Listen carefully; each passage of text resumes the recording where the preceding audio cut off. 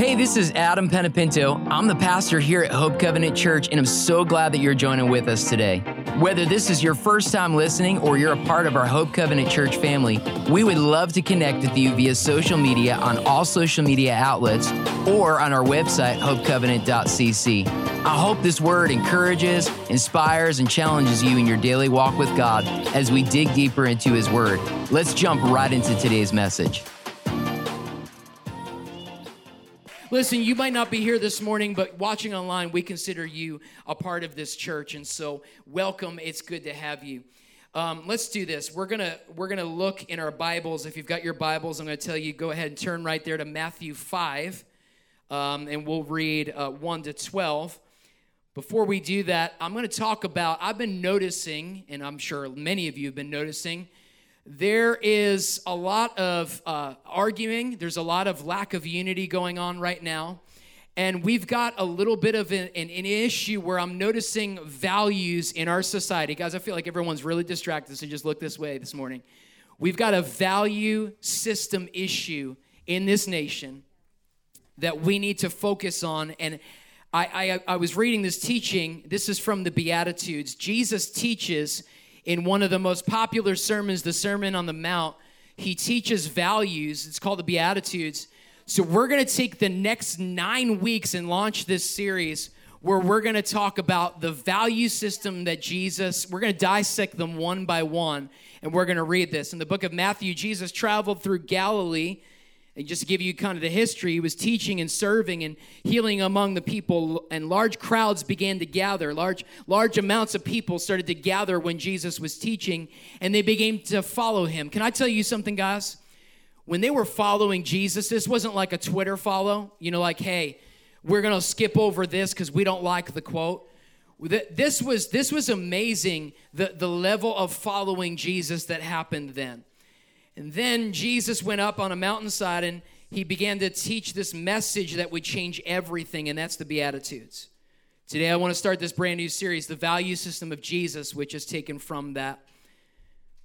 Some scholars say that there's 8 Beatitudes. I believe there's 9 because at the end there's kind of 2 lumped together. So I'm going to do 9 weeks of this Beatitude series, The Value System of Jesus. And I want to warn you about something before we get into this, that I believe that this series is going to provoke you and challenge you in areas where maybe you thought you were okay and you're going to realize you're not. You ask me, why do I say that? Why do I give that sort of a clause? Warning, I want to warn you now as I'm entering into this.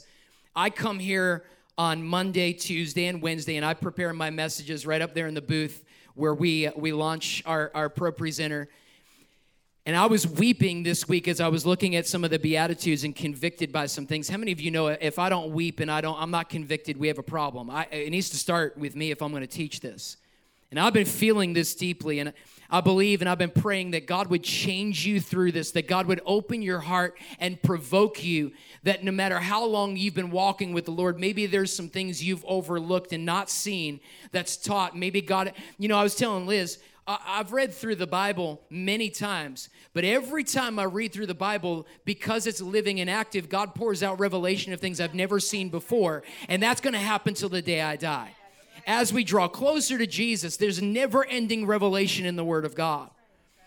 So I want to warn you that this is really a countercultural series. In fact, some of the things that I'm going to say are usually not things a pastor would say if he's launching a church and wants to grow it. But how many of you know I don't want to grow us just numerically? I'm concerned about growing people, not growing numbers. The numbers will catch up. God will build this house. I've got to give you the scripture and the gospel as it's written. And so that's what I'm going to do. The Holy Spirit's really been provoking me on this topic of values. I'm concerned about the condition of humanity right now, that we have a lack of godly values worldwide. People are more miserable and more fearful than I've ever seen in humanity. People are dealing with depression, anxiety, more than I've ever seen in humanity. People are freaked out right now at the condition of everything between COVID, and then you look at what happened in Afghanistan, and you look at what's happening in the border, and you look at all this stuff, and everyone feels like the world is a hot mess. Can I tell you something? No matter what it looks like, He's got the whole world in His hands. Okay, Jesus, I want to say this. I know this might confuse you, but believe it or not, God appoints leaders and He knows what He's doing. We might not know the end of the story, but I need to tell you that in this moment, whether you politically agree with who's president or not, maybe you agreed last term or not, I could tell you that God knows what He's doing, and there's nothing that slips by without God allowing things to happen. You go, well, what's going on right now? I believe personally we're experiencing a little bit of judgment. I believe that we have a condition where God is trying to awaken His church. And can I tell you all something? And we're going to talk about this during the Beatitudes. Historically, we as Christians, when things are going just fine, get distant from God because we don't need Him. But when we get closer to God, and we will pull closer to God, rather, when we are in a position where we do need Him. And so I wonder if right now everything that you're looking at is God trying to say, hey, church, I need y'all to focus, just like I said to you 2 minutes ago. Get rid of the distractions, turn Hulu and Netflix off, and begin to focus on what I want to do. My kingdom come, my will be done. We need a revival and we need revelation. I want to say this.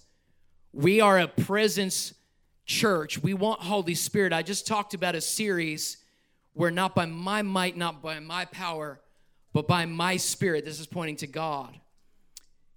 We want to encounter. But I want to say this, that as charismatics and as Pentecostals, many times we don't put enough emphasis on the encounter that happens through His Word. It doesn't just happen so you're endorsed. See, we love worship. We love the touchy-feely. We love all the feels. Millennials, we love all the feels.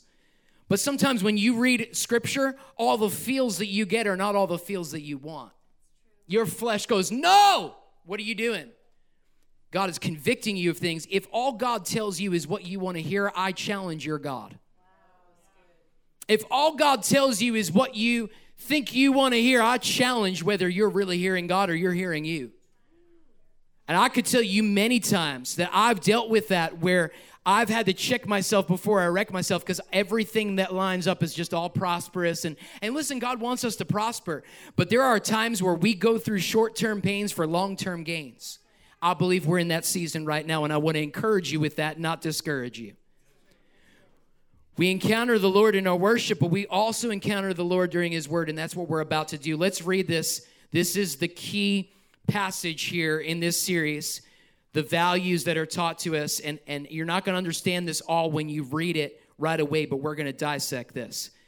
Now, when Jesus saw the crowds, this is on the mountainside, He sat down.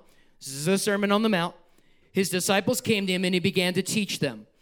And Jesus said, blessed are the poor in spirit. These are the words of Jesus. Blessed are the poor in spirit, for theirs is the kingdom of heaven. We're going to study this one today. Blessed are those who mourn, for they will be comforted. We're going to discuss that next week. Blessed are the meek, for they will inherit the earth. Blessed are those who hunger and thirst for righteousness, for they will be filled. Blessed are the merciful, for they will be shown mercy. Blessed are the pure in heart, for they will see God. I'm going to camp out on that one. Blessed are the pure in heart. That's going to be a fun week, for they're the ones that see God. Blessed are the peacemakers, for they will be called children of God. I'll be honest with you. My dad challenged me on this one this week on a personal level. Blessed are the peacemakers, for they'll be called the children of God. Blessed are those who are persecuted because of righteousness, for theirs is the kingdom of heaven. Blessed are you when people insult you, persecute you, and falsely say all kinds of evil against you because of me. Rejoice and be glad, because great is your reward in heaven, for in the same way they persecuted the prophets who were before you. My prayer is that the values that Jesus teaches in this passage create an awakening and a revival in your heart over the next 9 weeks. That's my prayer. That this creates and instills values that lead you to a complete transformation of your heart, that leads to a complete transformation of your character. Because when your heart is convicted and when your heart is challenged and when you allow the Holy Spirit to do a work, that's when we get that reforming, that transformation where we look like Jesus. These statements reveal where true happiness can be found, guys. As we learn these qualities and these values, that's where you'll experience true happiness. All 9 of these truths begin with the word blessed or blessed. The word blessed in the Greek, and I always go to the original meaning because I want you all to understand this. I'm teaching this, okay? The word blessed in the Greek, it's the word makarios. Makarios means blessed and happy. What this really means is that there is an eternal joy that the world can't give you. I want to say that again. Makarios is an eternal joy that the world can't give you. You are completely different, and circumstances cannot knock you off of that. Can I tell y'all what we need? Is the joy of the Lord that circumstances can't knock us off of. When times are turbulent, are we going to get knocked off of our joy? You know, I've given you the story before that Liz and I, we flew a couple months ago, and we hit some really bad turbulence, and I could tell y'all I needed an extra pair of pants in that moment when we were going through these turbulence. I was very, very, very concerned. I don't like turbulence. I don't like the, what do they call it? It's what are they, air pockets. You're hitting air pockets. And the plane's going like this. And it was so bad that the flight attendants were like, they were hunkering down themselves. And they said, yeah, that was bad. That was bad. And the pilot got on and said, hey, we're going to go through a little bit of weather. It's just going to be a couple minutes. Those couple of minutes felt like hours to me. And I was like, God, just take me now. I want out. How many of y'all have gone through turbulent times where you're like, God, just take me now. I want out. But see, God's trying to marinate something in you that you are unshakable. When you go through turbulent times, I've said this before, A.W. Tozer says a scared world needs a fearless church. Could we stop freaking out over the times we're in and celebrate that God destined you to be here, right now on purpose? You're here on purpose. This is not an accident. God didn't mess up when he didn't create you to live in Mayberry in 1950 where the ice cream truck would go down the road. I still love ice cream trucks. That doesn't change. But I want to talk about happiness. Happiness comes from the Latin word hap. There was some revelation in this. The Latin word hap, that's where happiness comes from. This word, this is where you get the word happenings, which means you are happy with the happenings.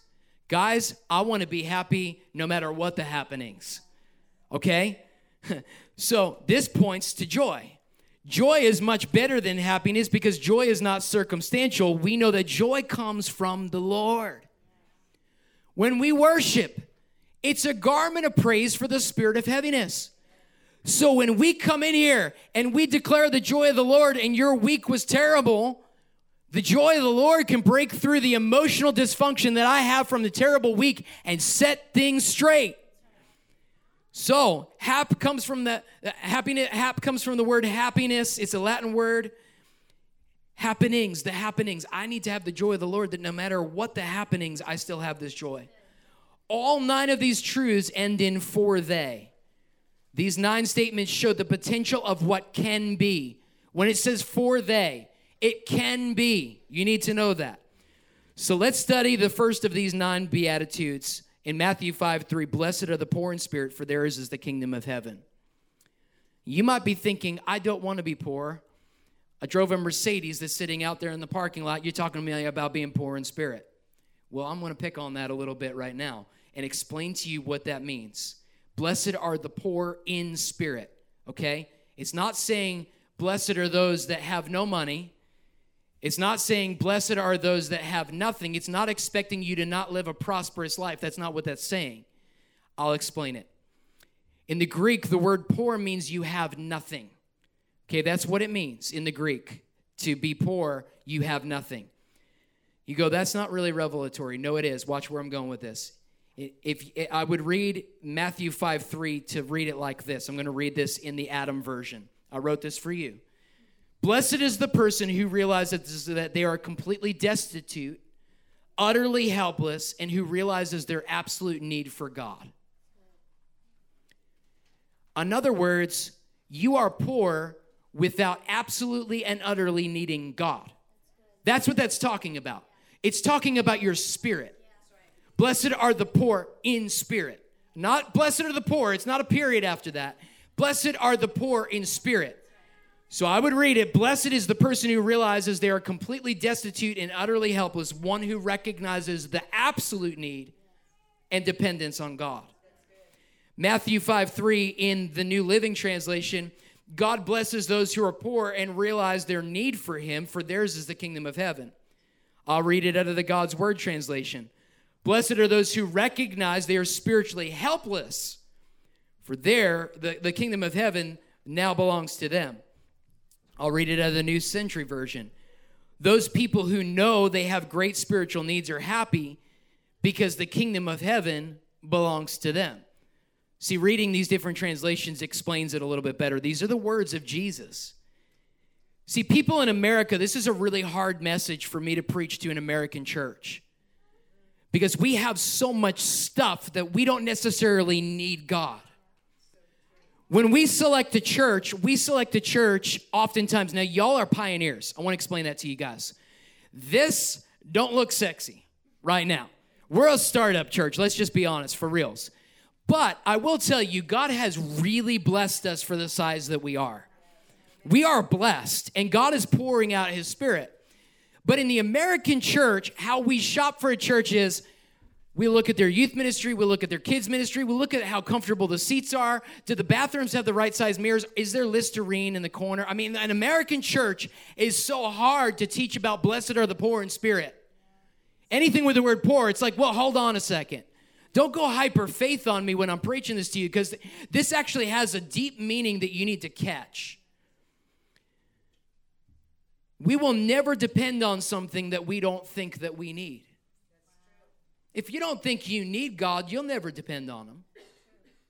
And I wonder if that's what God's doing right now in the climate, the political climate, all of it. And I don't get political, so y'all don't read into this. But can we be honest? Things are not going real well right now. And I wonder if God's not trying to get our attention in this moment, and we feel the squeeze and we're a little uncomfortable. We have to wear face masks and we're a little grouchy on a perfect day. And let's just be honest. Are we nice and are we kind to the person that's not necessarily making you wear a face mask across the counter, but they have to enforce it? Or are you a jerk? I'm asking you. I'm asking me. I'm not even asking you anymore. Forget it. I'm just preaching to me this morning. Because I'll be honest with you, I've walked into a store where somebody's not been nice about it, and they've not been nice about it. Usually when I ask them, why are you such a jerk about it? Well, y'all have no idea what I've dealt with today. We had somebody say this. We had 20 people just like they're ripping us one side up, down the other because they're trying to do their job, and we're just, you're saying, oh, so you agree with face masks? Listen, y'all get over yourself right now. I'm not saying that. What I'm saying is the character of Jesus does not depend on the situation or the circumstance. That's what I'm saying. And if it causes you to act like a jerk, then you're not a CHRSTIAN. Period. End of story. You go, well, I'm filled with the Holy Ghost. Yeah, but you don't demonstrate his character or the fruit of the Spirit, so I don't care if you could robo shoto. I do not care. I do not care. You go, why are you getting up in my grill? Because, guys, as the church, we're supposed to be leading the charge of what it looks like to look like Jesus. I wonder if Jesus were in 2021 and were forced to wear a face mask in a store, what he would do. I wonder. Would he be a jerk or would he be kind? Would he let his witness slip? I mean, I read a perfect guy. To be poor in spirit really means that I can't achieve this on my own. I've been talking about this for the past 4 weeks, that it's not by my might nor by my power, but by his Spirit. In other words, I need your help, God, for my spiritual life. I want to give you a story. Back in 9/11, many of you don't know this. I was going to talk about it next week, and I kept my mouth shut. It was really hard for me to do because we were close to the 9/11 anniversary. My parents had a church up in New Jersey, and when 9/11 happened, the next day I went into the city with a group of people to pray. And it was a difficult situation because when I walked into the city, we went through the tunnel. They just started letting people back in. And there was dust from all the buildings. I was there. It was fresh. And you could not hear a horn in New York City. It was dead quiet, which was really creepy because if you've ever been to New York, I mean, we use the horn.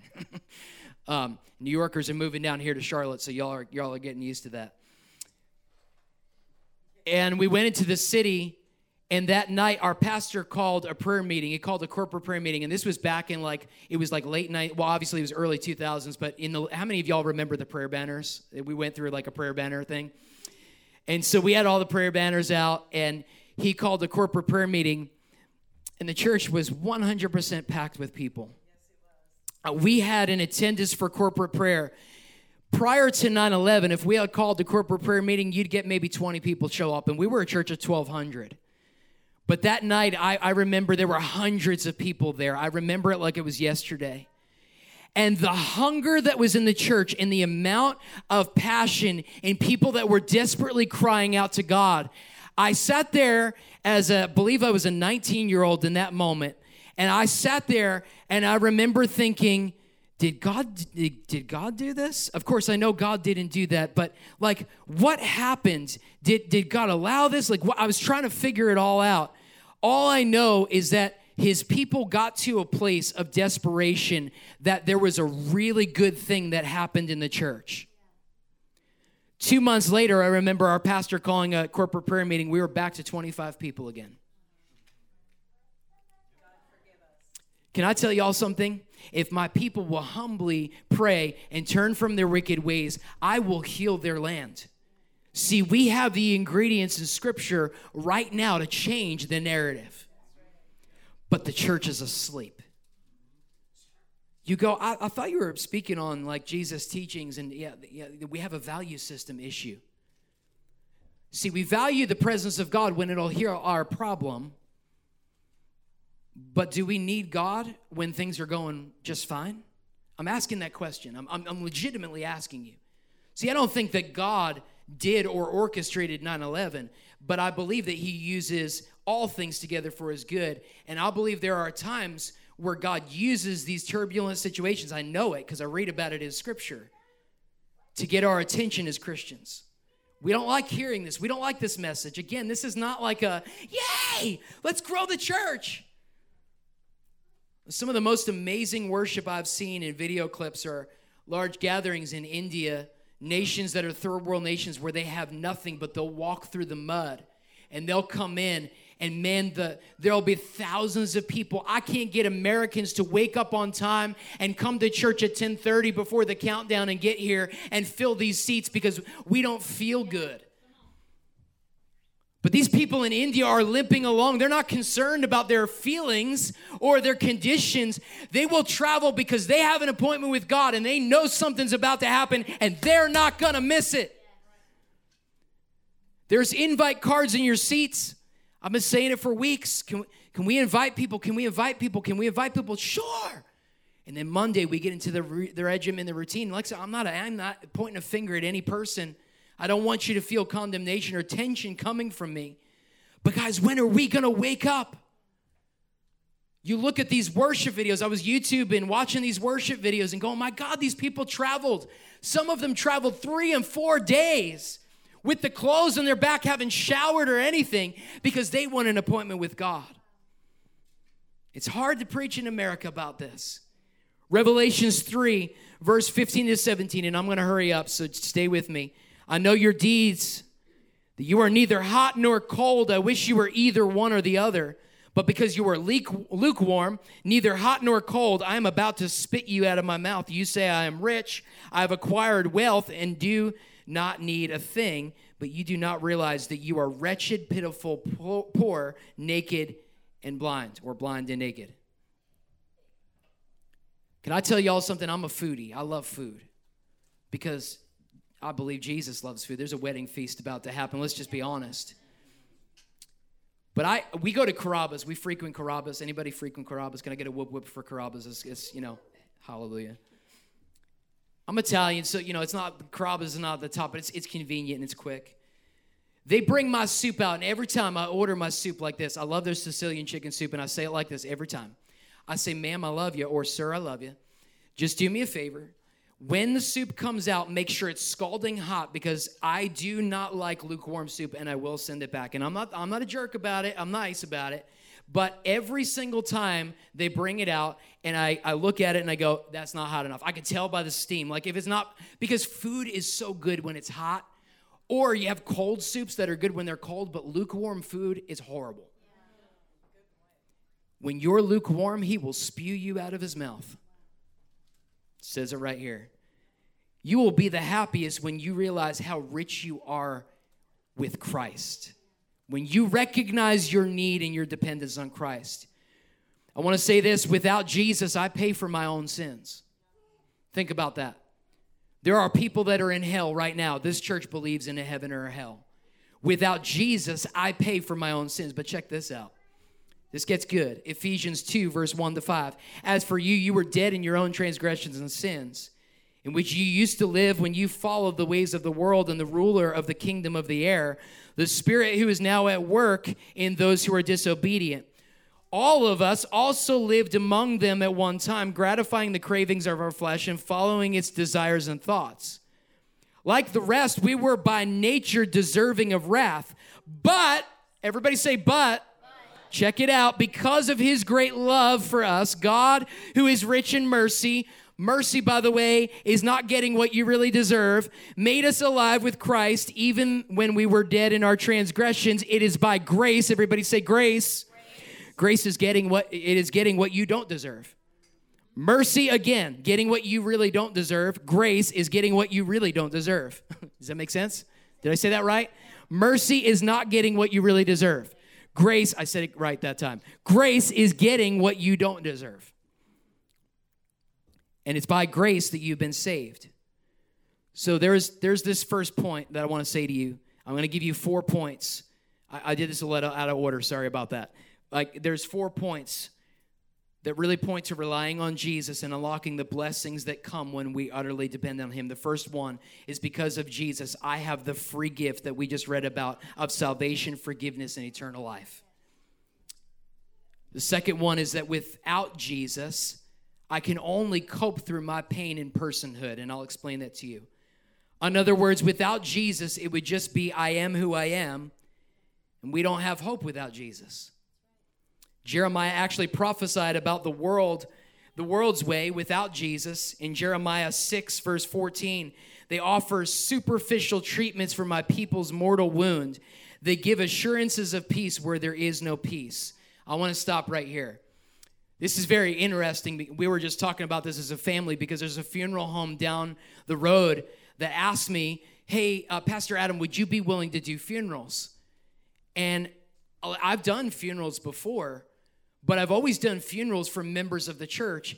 And I was saying to my parents, how do you do a funeral for somebody that you don't know if they were saved or not, and you're trying to tell these people, like, how do I preach that funeral and say, like, I don't know if we're going to see them again, so I can't say, like, we're going to see them again, because I don't want to lie to people. I won't do that. I want to preach a message of truth always. I was like, how do I do this?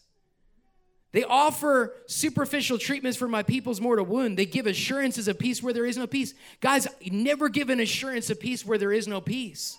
Scripture says it. In other words, you've got to say that destiny is heaven or hell, and here's how. Here's why. Because of Jesus, I have the power to be healed and transformed. In 1 Peter 2, verse 24-25, he himself bore our sins in his body on the cross so that we might die to sin, and live for righteousness. By his wounds you have been healed. So I want to say that by his wounds you can be healed today. If you guys need prayer for anything, we're going to be here afterwards because we believe Jesus is the same yesterday, today, and forever. He's here. For you were like sheep going astray, but now you have returned to the shepherd and overseer of your souls. This points to the Lord. Not the Savior, this points to the Lord, the God that we submit to, the overseer of our souls. Can I ask you a question? Are you letting God oversee your soul? Because you're poor if you're not. Are you letting God oversee and tell you what to do? Are you allowing God to dictate the narrative? Because of Jesus, I have the power to be healed and transformed. And when I submit my soul to being overseen, I am blessed. I could be freed of stress. I could be freed of fear. I could be freed of anxiety because God oversees my soul. So when you're sitting there and you're stressing out, if God oversees your soul, you could say, Lord, here it is. Help me with this. I cast all my cares upon you. Remember that song? I lay all of my burdens down at your feet. And anytime I don't know what to do, I will cast all my cares upon you. See, that makes life a whole lot easier. When I have an overseer that I can go to and go, hey, I got problems. It's a hot mess up in here today. What do? I cast all my cares at your feet. He handles anxiety. If we as the church would demonstrate this more, we would see less people on depression meds. If you would carry the joy of the Lord, it's contagious. People want to know why you're so happy. And you say it's because it's not about the happenings. This is the joy of the Lord. That's my strength. I don't have to stay where I am. I can be transformed. Galatians 5, verse 22 to 23. But the fruit of the Spirit is love, joy, peace, patience, kindness, goodness, faithfulness, gentleness, and self-control. I'm almost done. The third point is that without Jesus, I'm trying to create my own life. Jeremiah 29:11. For I know the plans I have for you, declares the Lord. Plans to prosper you and not to harm you. Plans to give you hope and a future. God has a plan and a purpose for your life. Because of Jesus, I have the ability to know who I am and what my life is all about. I can know what I'm called to do. God can show you these things when we press into Jesus. In Acts 17, and I'm ending right here. Paul was in Athens, Greece, preaching to a group of people that were worshiping a God, and this God's name was actually an unknown God. This is how Paul appealed to the people to follow Jesus here in Acts 17, verse 26 to 28. From one man he made all the nations, that they should inhabit the whole earth. And he marked out their appointed times in history. Before a single moment in history, guys, God appointed this time in 2021 that we would be here at this exact moment. And the boundaries of their lands, what that's saying is, in other words, God picked when and where. I'm supposed to be in Charlotte right here, right now. That's the boundary of my land. This is where God assigned me to be. Verse 27, God did this so that they would seek him and perhaps reach out for him and find him. Though he is not far from any one of us, for in him we live and move and have our being. And some of your own poets have said, we are his offspring. On point 4 is, without Jesus, I'm living my life for joys that will fade away. Without reliance and intimate relationship with Jesus, we may have happiness, but we will lack the true fullness of joy. In 1 Peter 1, verse 3 to 4, praise be to the God and our Father and our Lord Jesus Christ. In his great mercy, he has shown new birth into a living hope through the resurrection of Jesus Christ from the dead, and into an inheritance that can never perish, spoil, or fade. The inheritance is kept in heaven for you. Man, that's a good word. That's a good word. Do you know where your inheritance is? I want to ask you that question today. Do you know what your purpose of your life is? I want to tell you this, the purpose of every person here, I want to clarify your primary purpose right here. Besides worshiping God, it's relationship with God so that you can impact others. That's the purpose. Let me make that legal for you. In Psalms 2, verse 8, this is direct scripture. Ask of me, and I will give you the nations. What does that mean? It means I'll give you people. I'll give you the nations. I'll give you people. Ask me for this. We're supposed to be praying that God would give us people to encounter, to make a mark on their life. That's what Jesus did. You say you want to be more like Jesus, go and make an impact like he did with the disciples and pour into somebody else. If it doesn't bother you that there are souls that are lost and dying and going to hell, I ask you the question, are you really following Jesus? Do you really want that mark? Are we just living to make money and have bigger houses, better cars, better vacations? That's just momentary happiness. That's just It's just the happenings. Because of Jesus, I can have the joy of living a life that glorifies God and impacts others. Jesus said this, I'm ending right here. In John 15, 8-11, these are the words of Jesus. By this my Father is glorified, that you may bear much fruit and so prove to be my disciples. Notice it says that when you bear much fruit, that's when you prove that you're my disciples. I'm trying to wake you up to this morning. If you're not bearing much fruit, are you really a disciple of Jesus? Ask yourself that question.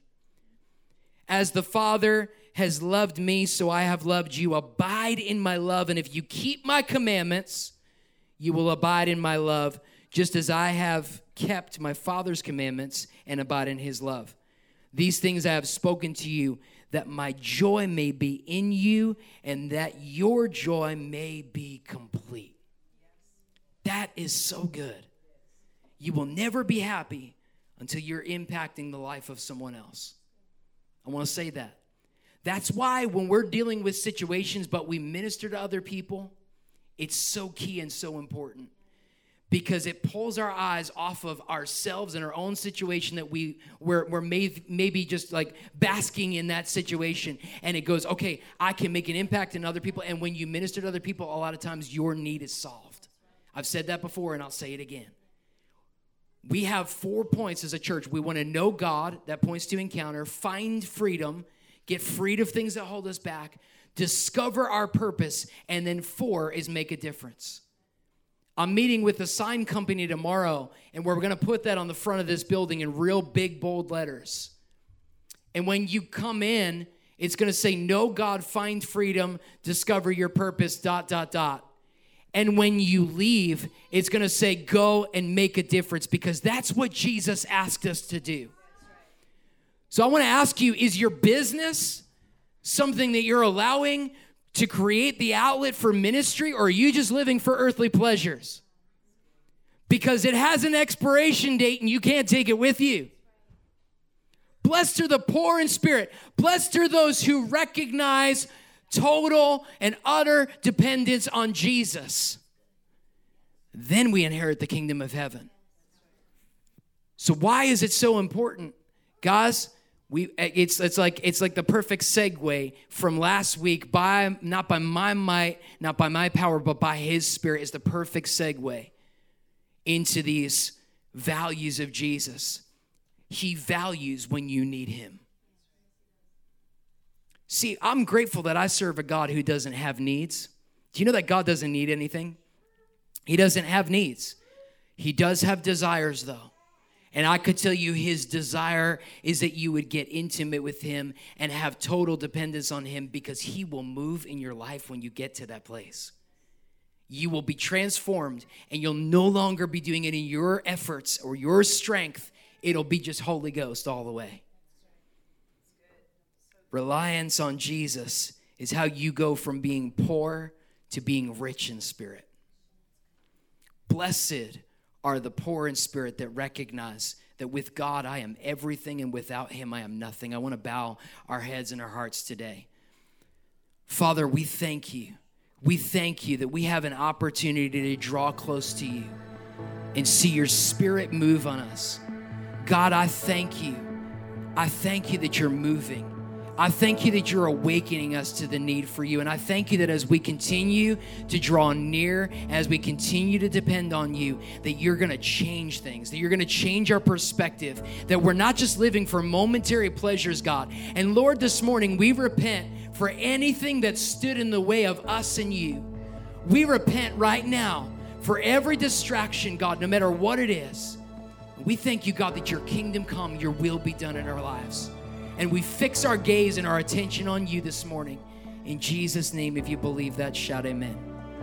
I want to say this before I dismiss this morning. I went a little longer because we're teaching, but how many of you believe this is good stuff?